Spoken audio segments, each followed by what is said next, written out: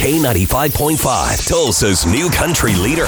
With news from Tulsa to Nashville. If it's happening in country music, you're hearing it now. It's Cait and Bradley's Country Now. Brought to you by River Spirit Casino. If you missed the news yesterday, big news on the concert front. A third show added for a very popular local artist. We announced earlier this year that Oologah native Zach Bryan coming back to the BOK Center for the dates December 13th and 14th of next year, and those shows sold out instantly. No surprise there. So, as Matt said, due to overwhelming demand, Zach has added a third show to his Quittin' Time 2024 tour. Mark your calendars for Thursday, December 12th of 2024. Matt Mason and Levi Turner are still set to open for Zach.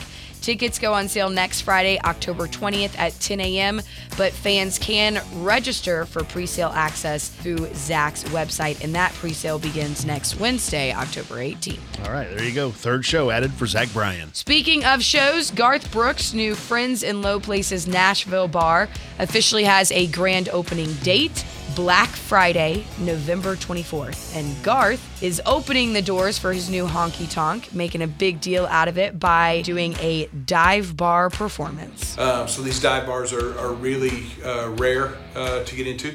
And we're going to talk about details on how to get in there.